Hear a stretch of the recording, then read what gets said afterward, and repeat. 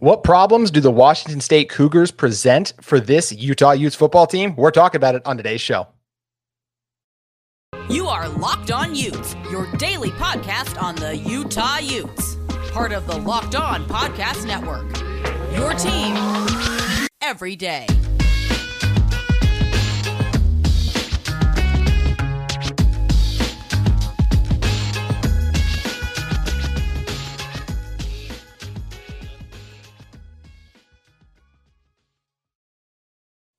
Hello, everyone, and thank you for making Locked On Utes your first listen every single day. We are available on all platforms. Also want to greatly appreciate and thank you guys for helping us to reach over 500 subscribers on YouTube. That's something we've been working towards for a while, so we greatly appreciate all your guys' support to the channel as well. Can't tell you guys how much that means to me. Today's episode is brought to you by Sling TV. Don't miss this week's matchup between the Utes and Washington State Cougars right here on Sling. Sling, the TV you love for the price you'll love. Try it today. So head over, guys, and check out Sling TV for some great options.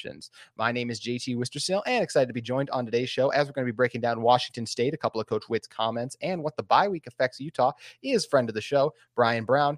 Brian, looks like he's going to do a Chris Collinsworth slide in. So yes, he got it. He nailed it.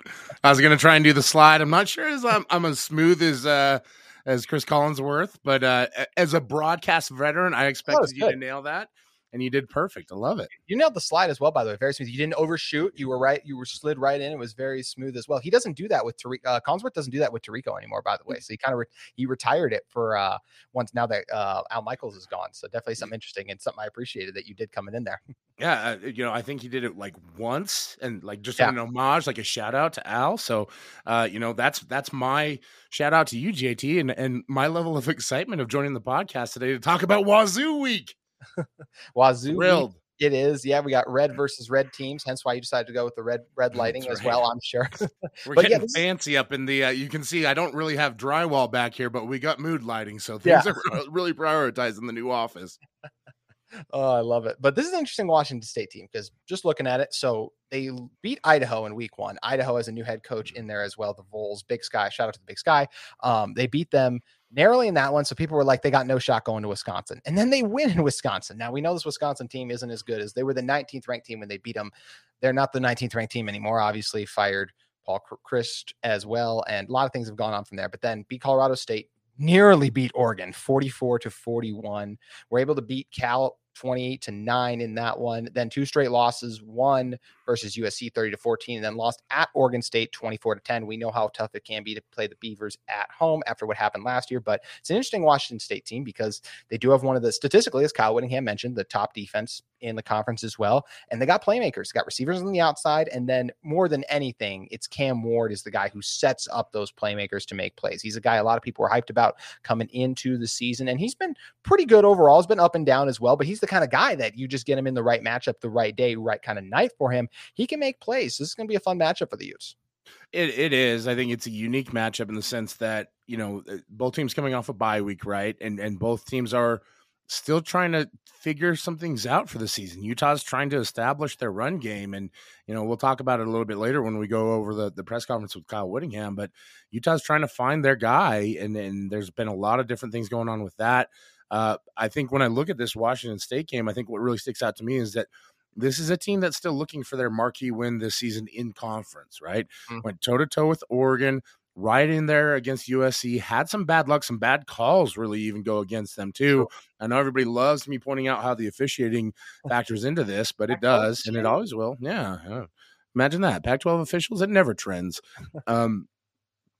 But I think the fascinating part about it to me is what happens if Washington State wins that Oregon game, and we never really talk about confidence factors as like it's not a statistic, right? So we can't measure, we can't rate it, we can't rank teams when it comes to confidence. But I have to think to myself, if Washington State wins that game, are they suddenly undefeated throughout that conference schedule? And this is a completely different situation. And that's, I think, how you have to view the threat level of Washington State. Threat level, we won't quite say midnight, but threat level on the road upset coming off an emotional win against USC. And we saw what happened last year with Utah on the road against USC, emotional win, dropped the ball against Oregon State, right? So there is a lot of I'm not going to say that Utah can't beat Washington State, but I think you pointed out that this team is very similar to what we saw at USC, maybe a USC light in terms of their offensive schematics. I think their offensive line is probably better than most people would think. They don't do a ton in the run game, but I think Cam Ward really is the catalyst, and we've seen Utah struggle with athletic quarterbacks. So it's a unique matchup for sure. I think the real unique part about it is going to be Utah's offense on the road against this Washington State defense. Yes. Yeah, as we talked about, some of the statistics as Kyle Whittingham pointed to, and you brought up some other ones before we even started recording that don't necessarily say they're the best defense in the conference, but they're definitely amongst the top 3, and they do a lot of things well. One of those being rushing the quarterback. They have 20 sacks on the season, so it's going to be interesting to see how Utah can protect Cam up front. And I do feel like the way to beat this team, and we're going to spend a lot more time breaking it down throughout the week on Locked On Utes, but is to be patient in the passing game, take what's open, continue to just look for guys like Dalton, let him beat you over the middle. Look for Solomon Enis. We talked about it. Solomon Enis had 6 catches for 60 yards, and it felt like he had so much more than that because every single one of those catches came at such a big moment and critical point in the game. So I think that's important for this Utah team, is be able to be and willing to take what's given you in the passing game. And defensively, I think it'll be interesting to see how this Utah secondary does against Cam Ward. I expect them to have a good game personally. I think they're going to do a good job on the outside. I still think the secondary is really good. And obviously what a lot of Utah fans are going to be looking for is how is the pass rush improved coming off the bye. I think another thing a lot of Utah fans have questioned about is what's this running back room look like at the moment. And Coach Whittingham said they got to figure it out, but didn't really provide an update and really didn't really name names as it pertains to this. So as it comes to this Thursday's game, I expect to see a lot of Mekhi Bernard. I'm not really sure what to make of the whole Tavion situation right now, so I'm not going to comment on how much we will or won't see him. As we talked about on last week's show, we said that at the moment, this team has to prepare for the possibility that Tavion's not going to be there. At the moment, it doesn't feel like Tavion's going to play on Thursday night, but we don't know because we're not in there. So we'll wait and see. So I expect it to be Mekhi, Jalen Glover, and then a little bit of Jaquindon Jackson. But how do you see it shaking out? Yeah, I mean, I'm at a loss, I think, and it's the new Fort Knox in terms of secrets of Utah football. And there's a lot to dissect in terms of what's going on in the running back room, what's going on with Tavion, and publicly there has not been a lot of mention of it. Behind the scenes, I think there's clearly some issues, and that whenever it comes to off the field issues, I'm always very, very careful about what I want to talk about and how I want to talk about it, because especially in this era of modern football, where we're starting to realize that so much of what has happened on the field is because of the players' mental health off of the field. You never want to speculate too seriously about that kind of thing, right? And we know that Tavion's been through a lot already this year, losing his aunt, the ups and downs of starting and playing and not playing and everything like that. And so hard to, I think you put it very succinctly, it's hard to know what's going to happen with Tavion, and so you really can't count on that. And then when you start sifting through everybody else, Jaquindon Jackson is a recent convert to the running back position. We've seen Jalen Glover struggle at times with finding the hole or looking for the cutback lane, something that you do see from freshmen from time to time, but clearly the physical gifts are right there. And then Mekhi Bernard has been reliable, consistent. He's been fantastic, really, and trying to go from a more kind of Swiss Army knife role into an every down back, I think is a unique transition for him midseason. Really what's kind of standing out to me right now is just how important Chris Curry would have been. The guy that we really never talked about and kind of overlooked all year long. He would have been so important to this team if he was healthy right now. And so I think that's a unique matchup. I think it's a lot of buzz right now amongst the fans. I have no information that I can confirm one way or another, and you can bet that Kyle Whittingham and the rest of that group is not going to leak anything to anybody at this point in time. I guess my question to you would be, how important do you think the run game really is going into this matchup against Washington State? Because I think you hit on a really big point, which is Utah's receiving core, tight ends, Solomon Enis versus this Washington State secondary. Yeah, I feel like it's always important to try to at least have that threat of a run game still, just to put a couple bodies. And this Utah team is so effective with the play action pass, the bootleg game as well. So it's great when you can get those linebackers to take those couple steps and start to suck them in. That's where you just have to be able to run the ball at least a little bit. And it's hard when you're dropping back every single time. Now, look, it's something this Utah team has proven capable of doing, but it's not a recipe for success every single week, is not being able to get any production from your running game for a lot of the portion. Like I felt like this Utah team struggled to do in a lot of the last game. So I think you just need to be able to run it a little bit, but make no mistake, this this game and the rest of the season falls heavily on Cam in the passing attack. And this Utah team is going to be pass heavy going forward. I just think it helps to have a little bit of the run game sprinkled in there. Well, and I think the really important part that you hit on right there is that this team is going to go as Cam Rising goes. And if he's your leading rusher from week to week, it's not necessarily a bad thing, because you talked about with play action, what you want to do is you want to freeze those defenders. You want them to second guess. You want them to think. And what Utah's been more effective of in the last few weeks is using Cam Rising in the run game, whether it's QB power, right, with Dalton Kincaid leading him in the end zone, or if it's, some of the zone read stuff that they've been able to do, which allows you to use Jalen Dixon more versatilely. It allows you to use Money Parks more versatilely. It allows you to put different elements into the run game. And what I love most about this is that you're using the full 5 tools that Cam Rising brings to the table, right? And I know that's a baseball term. Forgive me, I'm just coming off my my Padres playoff appearance high, but that's really why this offense can throw the ball the way it does, is because if Cam Rising's a threat, and we saw it with Caleb Williams, right? We're talking about it with Cam Ward, Dorian Thompson-Robinson, and we'll talk about that game a little bit later too. When he was neutralized in the run as a run threat, Oregon really started to dominate against UCLA. And so that, to me, I think is the real key, is if you can get Cam Rising to freeze those defenders either with his legs early on or with the zone read, or if they can get some run game going with some to get to the play action, then that offense is just going to cook. And I think, just to bring up a little stat, Washington State's coverage is ranked second in the conference right now at 82.7 via, Pro Football Focus college stats, second in the conference behind UCLA. And so, we saw what Utah did and how they struggled when they didn't try to establish their run with Cam earlier on against UCLA. I'll be fascinated to see if this coaching staff makes that evolution going into this week. It's going to be critical. And you're right, Brian. Cam cooking, that's what's in for this Utah football team. Cam cooking, good looking. That's what they need to have. And speaking of things that are cooking and good looking, it's time to talk to you guys about Nissan. This week's thrilling moment in college football is brought to you by Nissan. The thrilling designs behind the new lineup for Nissan are intended to empower drivers in vehicles as capable as the drivers themselves. When I think of unbelievable abilities of on the field from Utah's season overall, look, I know I talked about it last week as a thrilling moment, but I do feel like it's the moment of the season. Is Cam Rising crossing the goal line on that 2-point conversion, powering it in. Rice-Eccles Stadium erupted. It saved Utah's season as well. And when you talk about thrilling moments from the season, it stands out as the one for me, Brian. 100%. And then it's just, we talk about Heisman moments and amazing moments, and, Nissan being involved with the Heisman. That's my Heisman House moment for Cam Rising this season. Yeah, with the Heisman House was actually in town as well. Steve Smith was there doing a little bit of a thing as well. And I don't know if you saw that, Brian, or not. He actually trucked a fan. Yes. At one point as well. So Steve saw it, loved it. Shout out to Agent 89. He still got it. Yes, he does.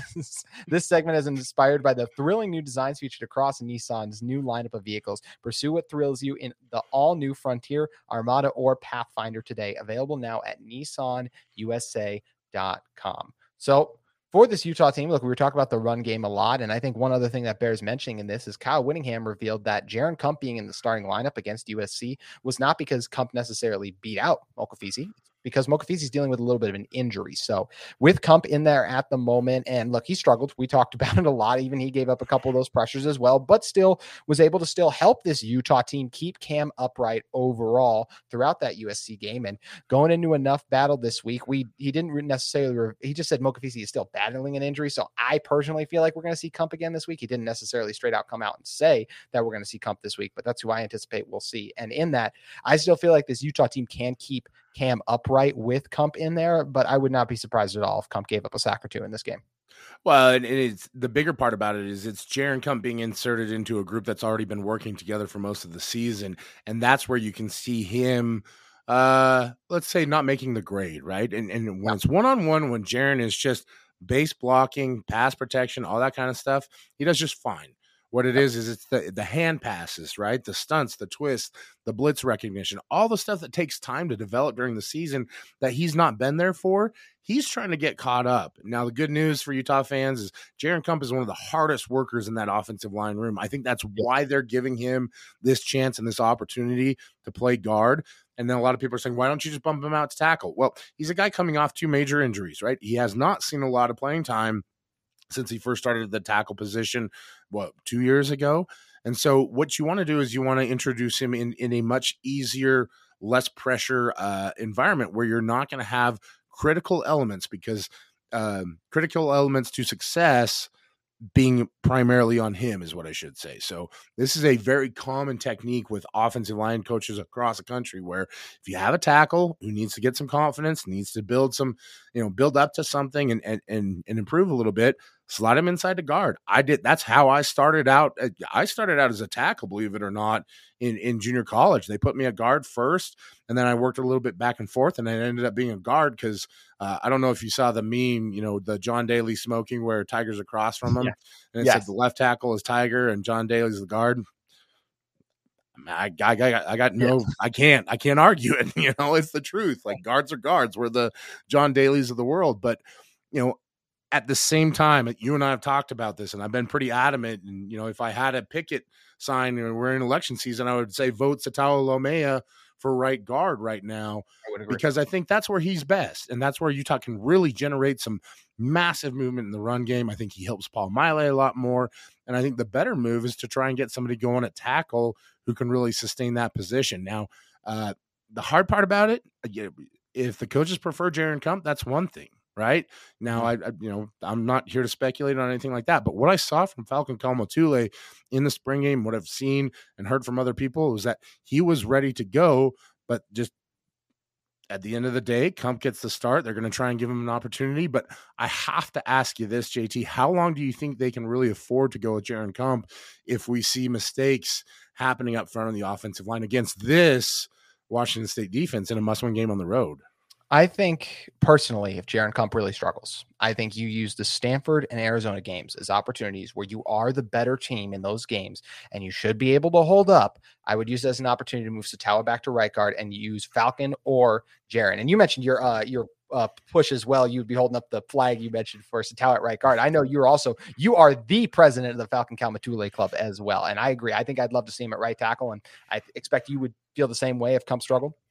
Yeah. Well, if nothing else, I'd just like to see him get a chance, and maybe that week against USC was enough to get Jaron lined up. As a player, I made my biggest jump from my first season as a redshirt into my first week of spring ball, right? Because you'd done it for so long. That first week, you kind of got back in sync. And so maybe the last 6 quarters have been enough for Jaron to feel a lot more comfortable, and they can kick him out to tackle now, move Sataoa back inside. I don't know. That's why Kyle Whittingham makes $5 million or however much it is a year, and why I got this sweet beanie from Locked On, for doing it for a year instead. But I think these are the conversations that the staff are having. I think these are when I look at like the game, I'm getting out of control. I'm knocking mics over. When I look at the game notes, away if you do that again, Brian. Woosah. We're gonna calm down. We're gonna center, tree pose, all that kind of stuff. But when I look at the narratives or the storylines from this game, those are the things that stand out to me, I think in terms of importance. And the offensive line is always going to be a question mark, in Utah fans' heads, because what they've seen and what's registered as with their bias is that it's not been clean and it's not been productive. It's not been effective. And I've always said that there's a lot of factors that go into that we can always break down after the fact, but to just really tie this one up, I'm fascinated to see what happens, but knowing Kyle Whittingham, he is very much we stick to the process until the process becomes effective. And so I think that they'll probably just roll with Kump at guard and let him sink or swim and give it another game. But, we have seen them make changes before, and I don't know if Mokafisi is going to be healthy either, but that's just kind of my expectation for what might happen. Spoken from a Snow College legend, dropping the offensive line wisdom there. Love to hear it, Brian. Yeah, I mean, there's no stronger endorsement than being an offensive lineman at Snow College. Let's be honest. It's just me, it's Garrett Bowles, and then it's me, and that's it. That's all you need to know. Hey, like I said, I mean, we were talking earlier about how it looked like, the name's escaping me right now, honestly. Like someone looked like Steve Smith had a little bit left in the tank as well. If Utah continues to struggle at guard, Brian, or tackle, maybe we'll need to get you back out there.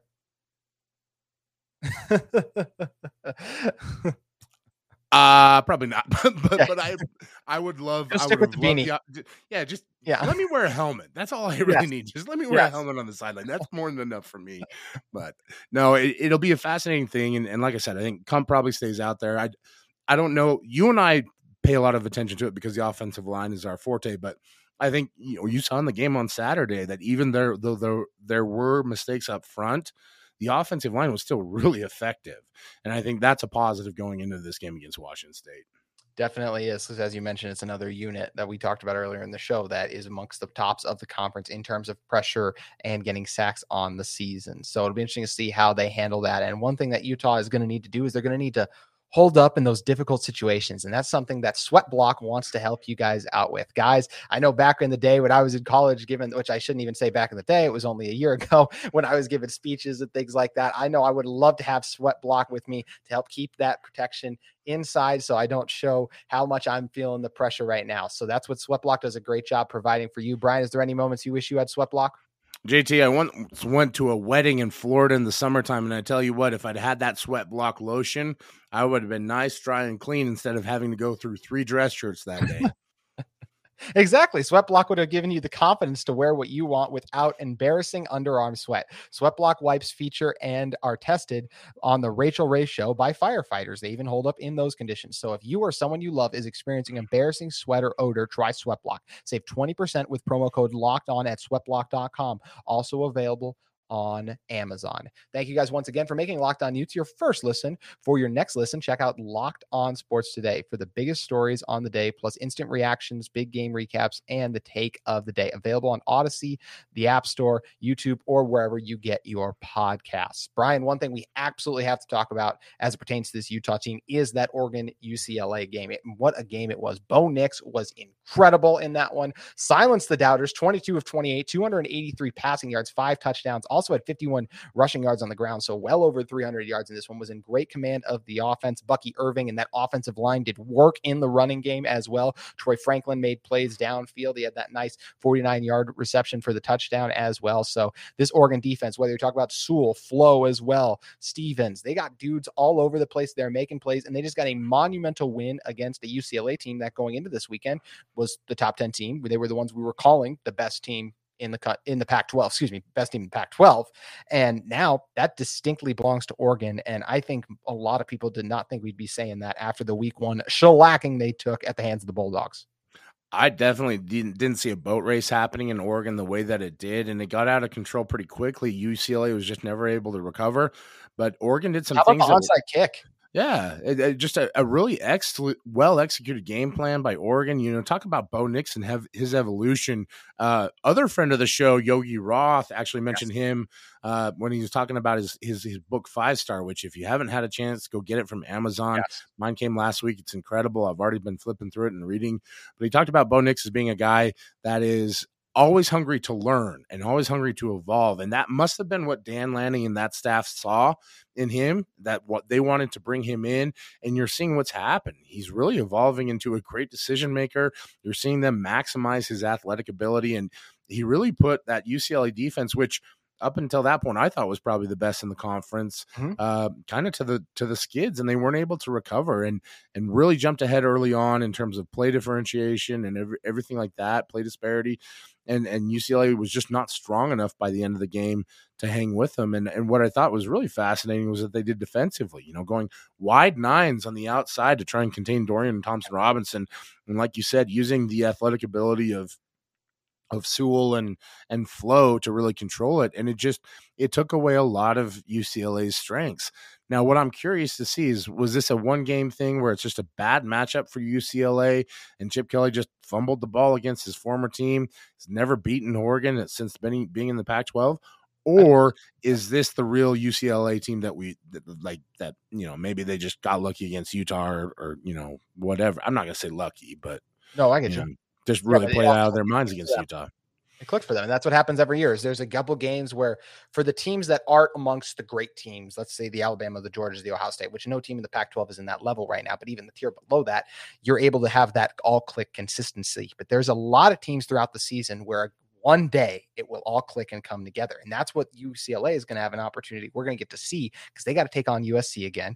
Oregon has to do it again against Utah as well. And Oregon also, just no team has gone undefeated in Pac-12 play since Utah and Colorado joined the conference. So as crazy as it seems right now, don't rule out an upset to one of those lesser teams as well. We already talked about it. They almost lost to a Washington State team. So be interesting to keep an eye on and watch and see how that all plays out. And one thing that's interesting for this Utah team is obviously they're going into this Washington State game coming off a bye week as well. And for this Utah team going forward on the season. It's just a nice opportunity when you have basically 2 extra weeks of preparation. So obviously Utah plays Washington State this week, and then they'll turn around and play Arizona. But because of the way the schedule breaks down, and this is how Kyle Whittingham explained it, was they came in Monday. The media spoke with them last Monday. They got Tuesday and Wednesday off. They came in Thursday, and they treated Thursday kind of like a Monday on a normal week. So they talked things over, had Friday, Saturday as well. They got off on Sunday, and then they're back at it on Monday's practice. And Monday's practice is getting kind of that initial work, getting more of that work in as well. And then Tuesday's practice is going to be a combination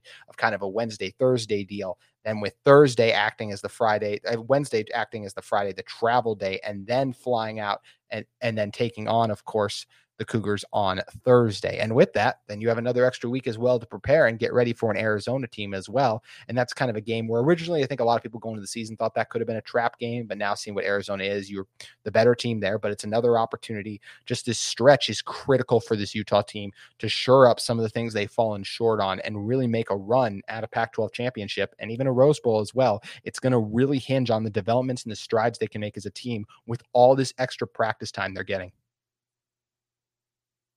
Yeah. I think that the really nice thing about it is you've got all that extra time to get healthy. And like you talked about, do some developmental work with the guys who need the developmental work. It is advantageous to get the Thursday night game coming off of bye because you get some guys off their feet. But the reality is like, as I look back on a player, I was like, oh man, I looked forward to the bye week so heavily. But then that week after the bye, if we were off the entire time, it was so rough. And so you kind of don't want too many days off, and especially now as I've really kind of like honed my mindset and thought about things that I should have thought about as a player. You only want a couple days extra rest, right? But the big part about it is that you're kind of in that stage of your schedule where every game really matters. So you've got to go out and give your best and win. But at the same time, like you said, the opponents that you're going up against are not, the ones where it's, I don't want to say insurmountable because every game is winnable on Utah's schedule, but where you really have to compensate for talent disparities, right? Like I think across the board, Utah's better than Arizona. I think across the board, Utah is likely better. My head coach used to say, our best against their best, we win. And I think for every team outside of maybe Oregon, that's the case for Utah. And, that's probably the biggest sign that it's a bye week is that Kyle Whittingham spent like 3 minutes of a 10-minute press conference talking about that. So, yeah. It's something that, I mean, I don't know how much we can break it down other than just knowing hopefully it helps some of these guys get healthy and get some rest. Dalton Kincaid's probably nicked up. Cam Rising's definitely going to be nicked up, but he's playing through it. Maybe you get a Michael Mokafisi back. Hard to say. And again, Whittingham's been very clear about this. He said, until they make me talk about injuries, I'm never going to talk about injuries. And so, here we do our speculation after press conferences and have fun and hang out. And it is what it is. It is what it is. Was there anything else from the press conference you thought was interesting, Brian? Not particularly. I think it was what you said. I just wanted to give you an opportunity to say if there was anything else. Yeah. And it was really kind of like, well, we're here. We're supposed to do this. How advantageous for Kyle that he doesn't have to do it the day or the week after the USC game gets rolling here, and everybody else is kind of slow because we're all coming off the bye week as well, right? Yeah, and I think you kind of tell there weren't the normal zingers from the media that we didn't go deep into the Tavion issue. There wasn't much follow up with the Mokafisi stuff, and that's one of those things where I always kind of want to raise my hand and be like, hey, coach, idiot, in the basement here. What would you do about, possibly moving offensive linemen around? But again, it's middle of the season. I think everybody's kind of that point where we're just set and rolling and people just want to see Utah win games. And so there's not a whole lot to read into any of that stuff. No, there's not. And that's one thing that's important to remember about this show and all of the Locked On platforms is that we give value to those idiots in the basement who like to have opinions like you and I do as well, Brian. So look, this is a game versus Washington State that if it had been Utah played USC on Saturday and then turned around in a normal Thursday game, I would have been really concerned about it. But I feel a lot better about it now that this Utah team's had the bye week, been able to calm down and get ready for it as well. How do you see it playing out Thursday? Well, I don't have it on hand, and I probably should have done some more prep, but Kyle Whittingham's been incredible coming off the week of a bye, and so you have to know that this team's going to be ready. That's one of those processes that they've really got refined and down pat, and you know, Kyle Whittingham with any extra time to prepare is a very scary sight to see. Perfect correlation for a Halloween Eve football game, not exactly Halloween Eve, but the week of Halloween. Yeah, it's scary season all month long here in October. So, you know, I imagine that the Boo Report up there in Wazoo is going to be through the roof, expecting some scary stuff from Kyle Whittingham. But I just when I look at breakdowns and positional groups and things like that, you know, at the end of the day, it really comes down to who's behind the center for you. You know, if things are kind of evening out. And I think that Cam Rising's a far better quarterback than Cam Ward. You know, we've seen Cam Ward do some really fantastic highlight level things, but he's still working through a lot of stuff that you said. And you know, I think that's a great matchup. Cam Ward against Clark Phillips in that Utah secondary. You know that they're going to be hungry, and even more so that Utah defensive line. There's a lot of pride in that group. They're not going to have taken that 2-week break or that week off, you know, break from practice lightly. And I guarantee most of those guys got in there, got more work in, and they're going to be hungry to come out and prove themselves. And so I think, you know, Utah takes this one. But it's going to be a competitive affair, and every game from here on out really is. It is going to be a competitive affair. It's why you see the line at this game only at 8 for this Utah team. And we're going to have a lot of time this week to talk more about this game, but it's one I'm feeling good about Utah's chances as well. So Brian, always appreciate you joining us. If you guys want more from Brian, make sure you guys head over to Twitter and follow him at Brown Bear SLC as well. And appreciate you as always, my friend, coming on and helping us get the ball rolling so that we could reach 500 subscribers. Man, 500 now, 1,000 next week. We'll be up to 20,000 here in just a couple weeks, because I know people love their Utes, and no better place to get it than Locked On Utes. Yogi Roth is listening. How are you not listening? Exactly. And then as long as I'm out here just ranting about stuff, why aren't you tuning into KSL Rewind on Friday to watch us do? We'll always have a lot of fun out there. We hopefully will have a good game this week. Haven't yet on the season, but things will hopefully be changing in our fortune for that one. So appreciate all of you guys for listening in to Locked On Utes today. If you guys are in the market for a second listen of every day, you guys know you can check out the Locked On Pac-12 podcast, but also make sure you guys head over and check out Locked On Sports today. From the games that matter the most to the biggest stories in sports, go beyond the scoreboard and behind the scenes with local experts and insight only Locked On can provide. Locked On Sports today, available on this app, YouTube, and wherever you get your podcasts. Make sure you guys keep it with Locked On Utes all week as we continue to break down Utah's game versus Washington State. But that's going to do it for today's edition of Locked On Utes. We'll see you tomorrow.